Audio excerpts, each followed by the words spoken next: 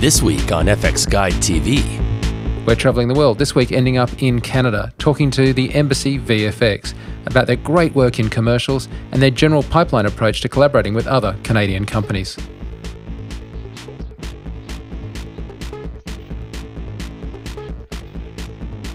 This podcast is brought to you by the first Autodesk Cave, which will bring together wildly creative people.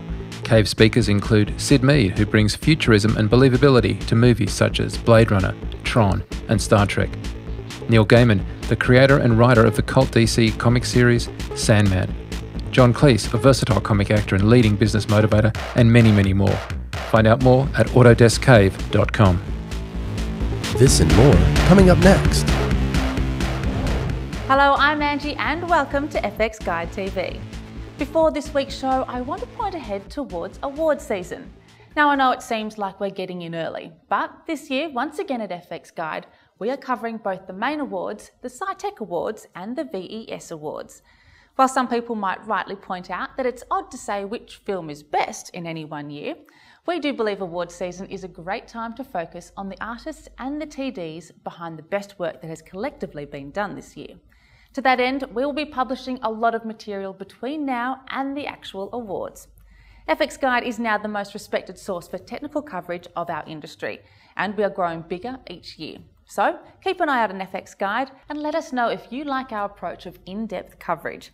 Some have said we should cut down our stories and even shorten this show to make it quick and easy to digest. But I say, if you've spent years working on a film, the least we can do is try and cover it properly. So we're not going to dumb it down anytime soon. Okay, well with that said, on with the show.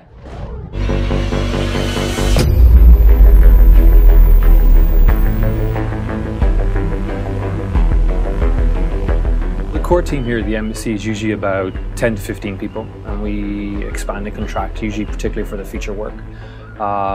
For a commercial, we would have, say, anywhere from 2 to 3 compositors per commercial. Myself usually supervising a comp team, maybe 2 or 3 compositors under myself. And then that can, for a feature, that can expand considerably, as we, for example, on Battleship, we expanded up to about nearly 50 people in total, which is the largest we've ever been. And that was purely based on the complexity of the work that we had to do in that show. Recently, we worked on Percy Jackson, Elysium, and Ender's Game. And we've also done some television work. We do episodes of television every once in a while. We have a massive amount of range of work. I mean, we go from doing internal demos and for the likes of Microsoft Game Studios. We do commercials. We've done live action features with adding CG objects in live action plates. We've done fully CG sequences for commercials and for features as well too. So a really broad gamut of work.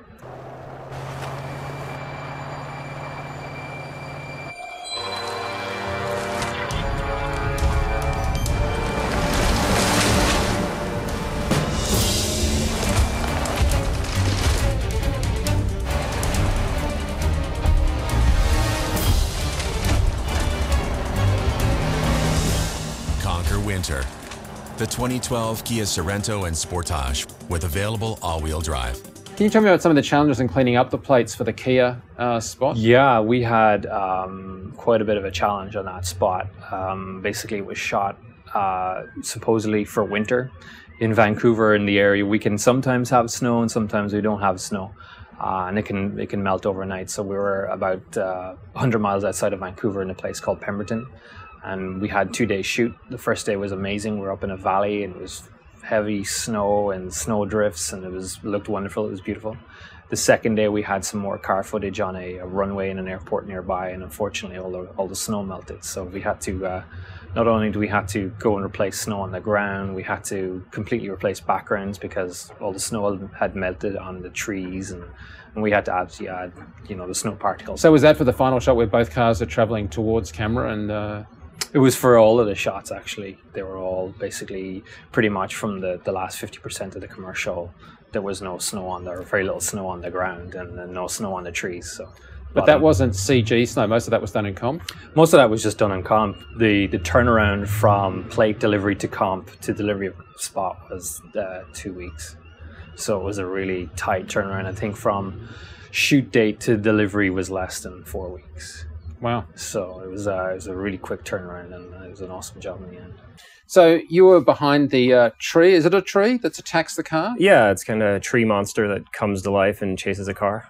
So how did that come about? I mean, how did you quickly derive the look for that design for the tree, or was it a matter of exploring it? The director actually worked with a concept sculptor who sculpted up a design. It started with a sketch and then it moved into an actual clay sculpture, which was nice to have practical reference. And they photographed it while it was in progress, and we kind of started modeling while the sculpture was in progress, and then it was refined by the director. And eventually they sent us the practical sculpture, and I was able to have it on my desk and just model straight from the real reference of having it with me. A lot of our modeling happens in Modo, sometimes texture painting as well. I use the painting tools in Modo quite a bit. I like the advanced OpenGL to see, I can preview displacements, see everything on the model in OpenGL. So it's a nice way to work and get in there and do texture changes. And some light sculpting we do in Modo as well. And then that usually goes out to Softimage to be rigged and then animated. And then it's rendered usually in Softimage Arnold. And so in this particular job, how long did it take to do the whole production from start to finish? I think we had 4 weeks or so. So it was fairly quick, and the design of the actual creature, the tree creature, was being refined throughout the process. So there was changes as we went. And we had to start animation and everything while we're also changing the model. So it was kind of a balancing act between everything. Did you work on the Iron Kid reworking of the DD assets into? I did. Yes. It was basically taking their provided asset and then making it look like a kid. So we had to figure out what that means, and that was mostly bigger hands and bigger feet and a bigger head. But when you do those kinds of things, Iron Man has very tight seams and very close panels and everything. So a lot of things had to be adjusted and refit to make work for the kid proportions. Did we get it? Got it? Yes. You're going to have to use the circular particle accelerator called the cyclotron.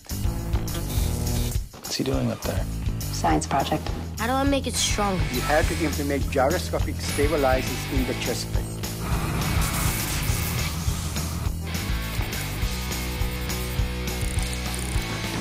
Hey, buddy. So where's the big project?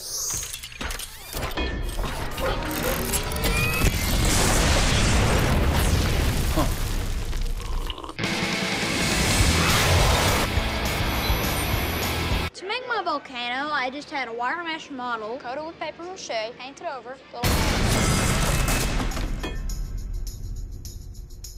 Technology that makes you feel superhuman?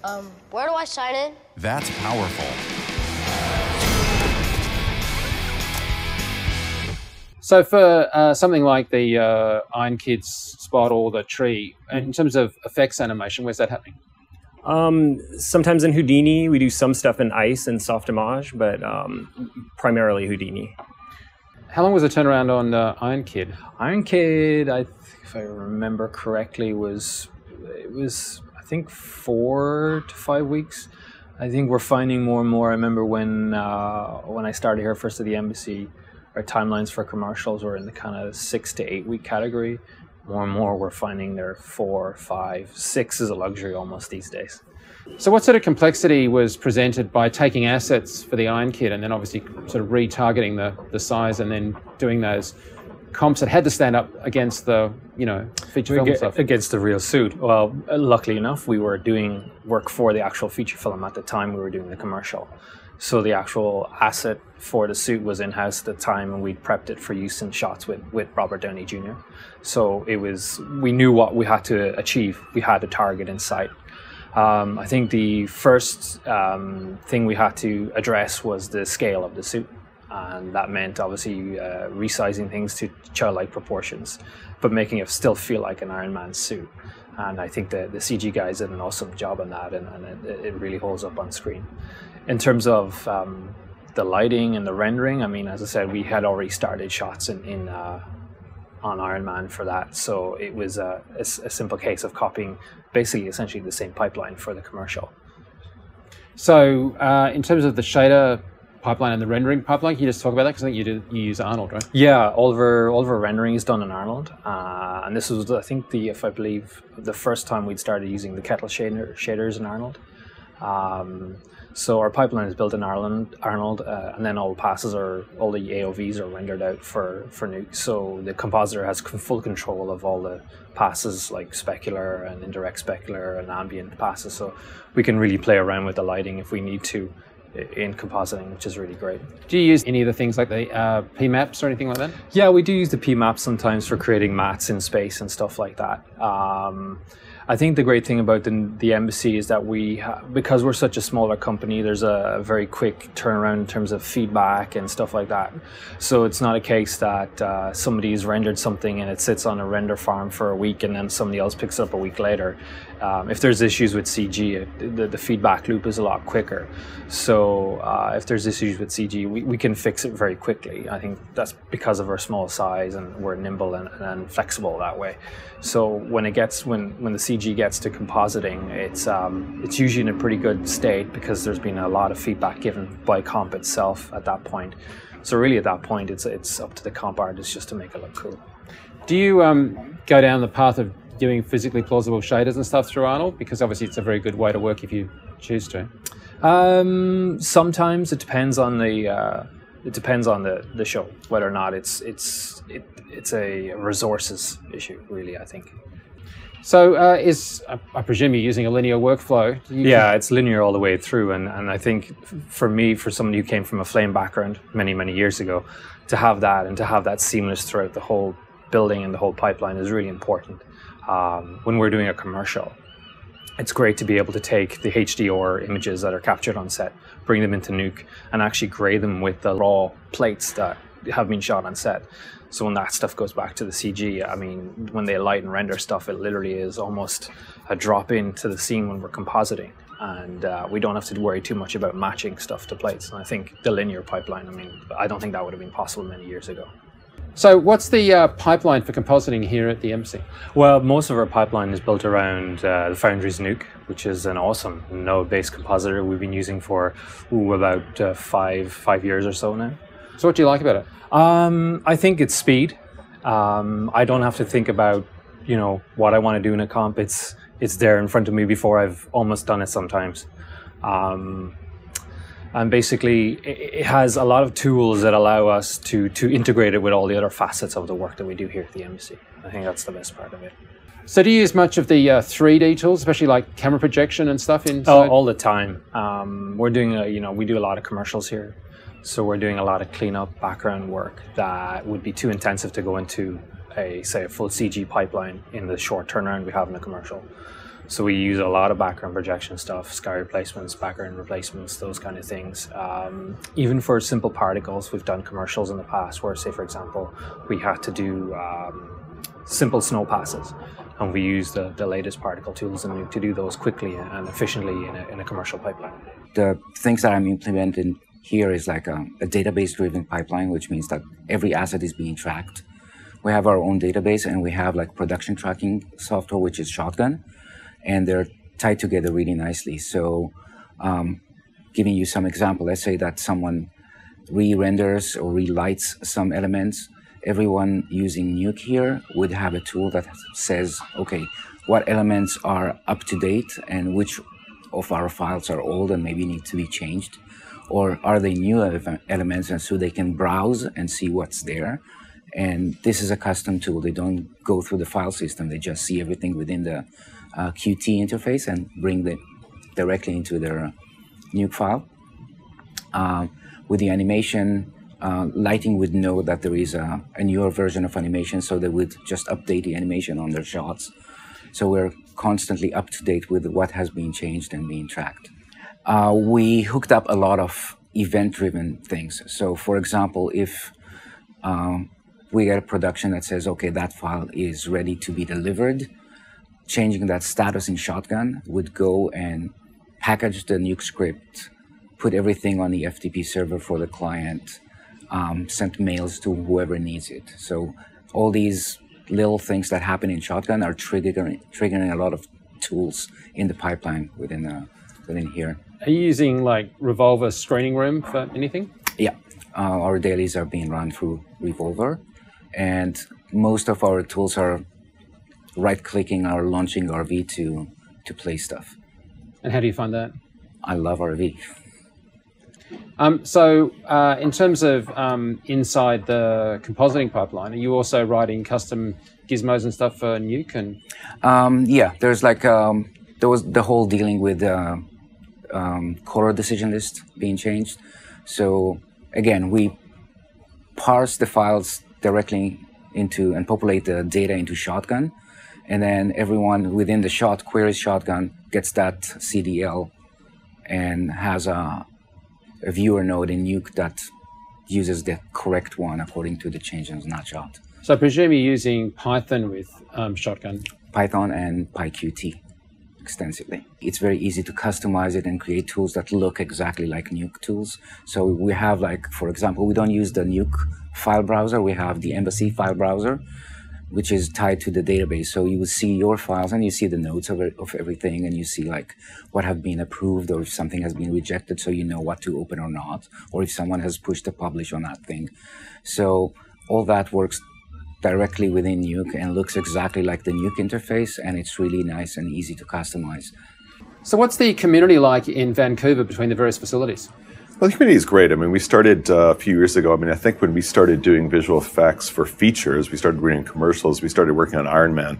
The second feature that we did was working on District 9, and we worked closely with Image Engine at that point. So we had shots where we'd be sharing, they'd provide the alien to us, we'd provide the exosuit, and then Weta would provide the background spaceship, and everyone worked really well together. We shared assets back with them, and they shared assets with us, and it was really kind of like whoever had more of the CG in the shot would handle the final comp, and it worked great. Everyone played really well together, and it was a great experience.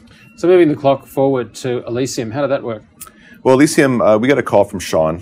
They were the primary vendor on Elysium and said, can you help us out with some shots? And primarily what they were doing was these really complex, or needed help with, was these really complex weapon design looks. So there were shots where Charlton or Kruger in the film holds basically a handheld shield, which is basically generated almost from looks like a mag flashlight, but it generates a force field around him. And then our part of that was essentially Matt Damon is shooting a flechette rifle at him, which basically the bullets come out, and once they're coming out of the gun, they fracture and split into multiple projectiles that are heading towards the shield. So with that, we had a spark system we had written for Battleship, which came in really handy in order that basically our sparks are not just lines, they have lens flares or little star filters on them. They are not lens flares, star filters. Each one is different and organic. And so we developed that in Houdini with also the shield effect also done in Houdini as well. And then we composited, of course, in Nuke, which everyone else uses. But those effects were something that was really kind of complex and were subjective. They needed a lot of R&D and look to, and Image Engine was obviously so busy doing, probably 1,000 other shots that they needed help with this specific thing. So we developed that. Also the GTR in the battle as well, as it was being, instead of being physically destroyed, which there was some physical destruction by the FX guys on set, it needed to really be being shot up and shoot up. And that was also another effect that we did with our kind of damage tools that we developed for Battleship as well.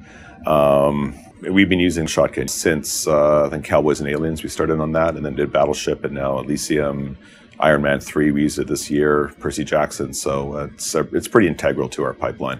So from a production management point of view, how does that work in terms of, how do the facilities kind of meld together? I mean, they're obviously scheduling stuff and reviewing stuff with the director, but how is that producing side of things, the interaction between the two companies?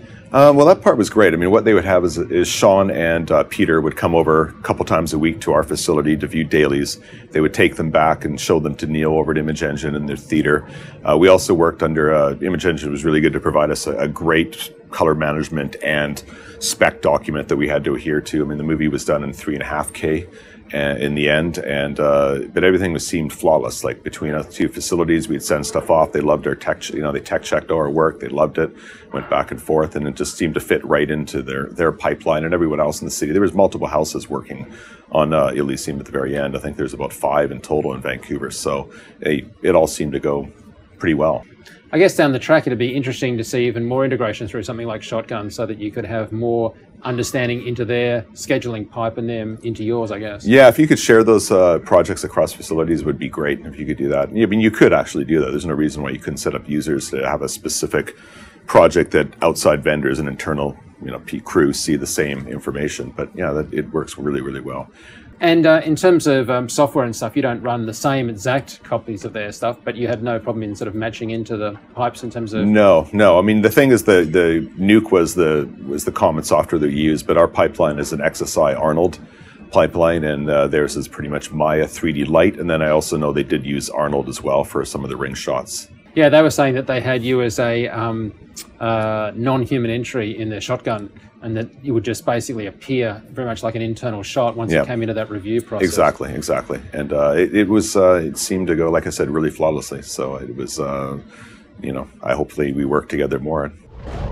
Thanks, guys. And I just want to give a shout out to our Twitter and Facebook followers. You guys are awesome and drive loads of people towards our work, more than ever before. So thank you so much. All right, well, enough from me, and I'll see you next time. For more industry news, in-depth features, podcasts and forums, check out fxguide.com. And for visual effects training, check out fxphd.com.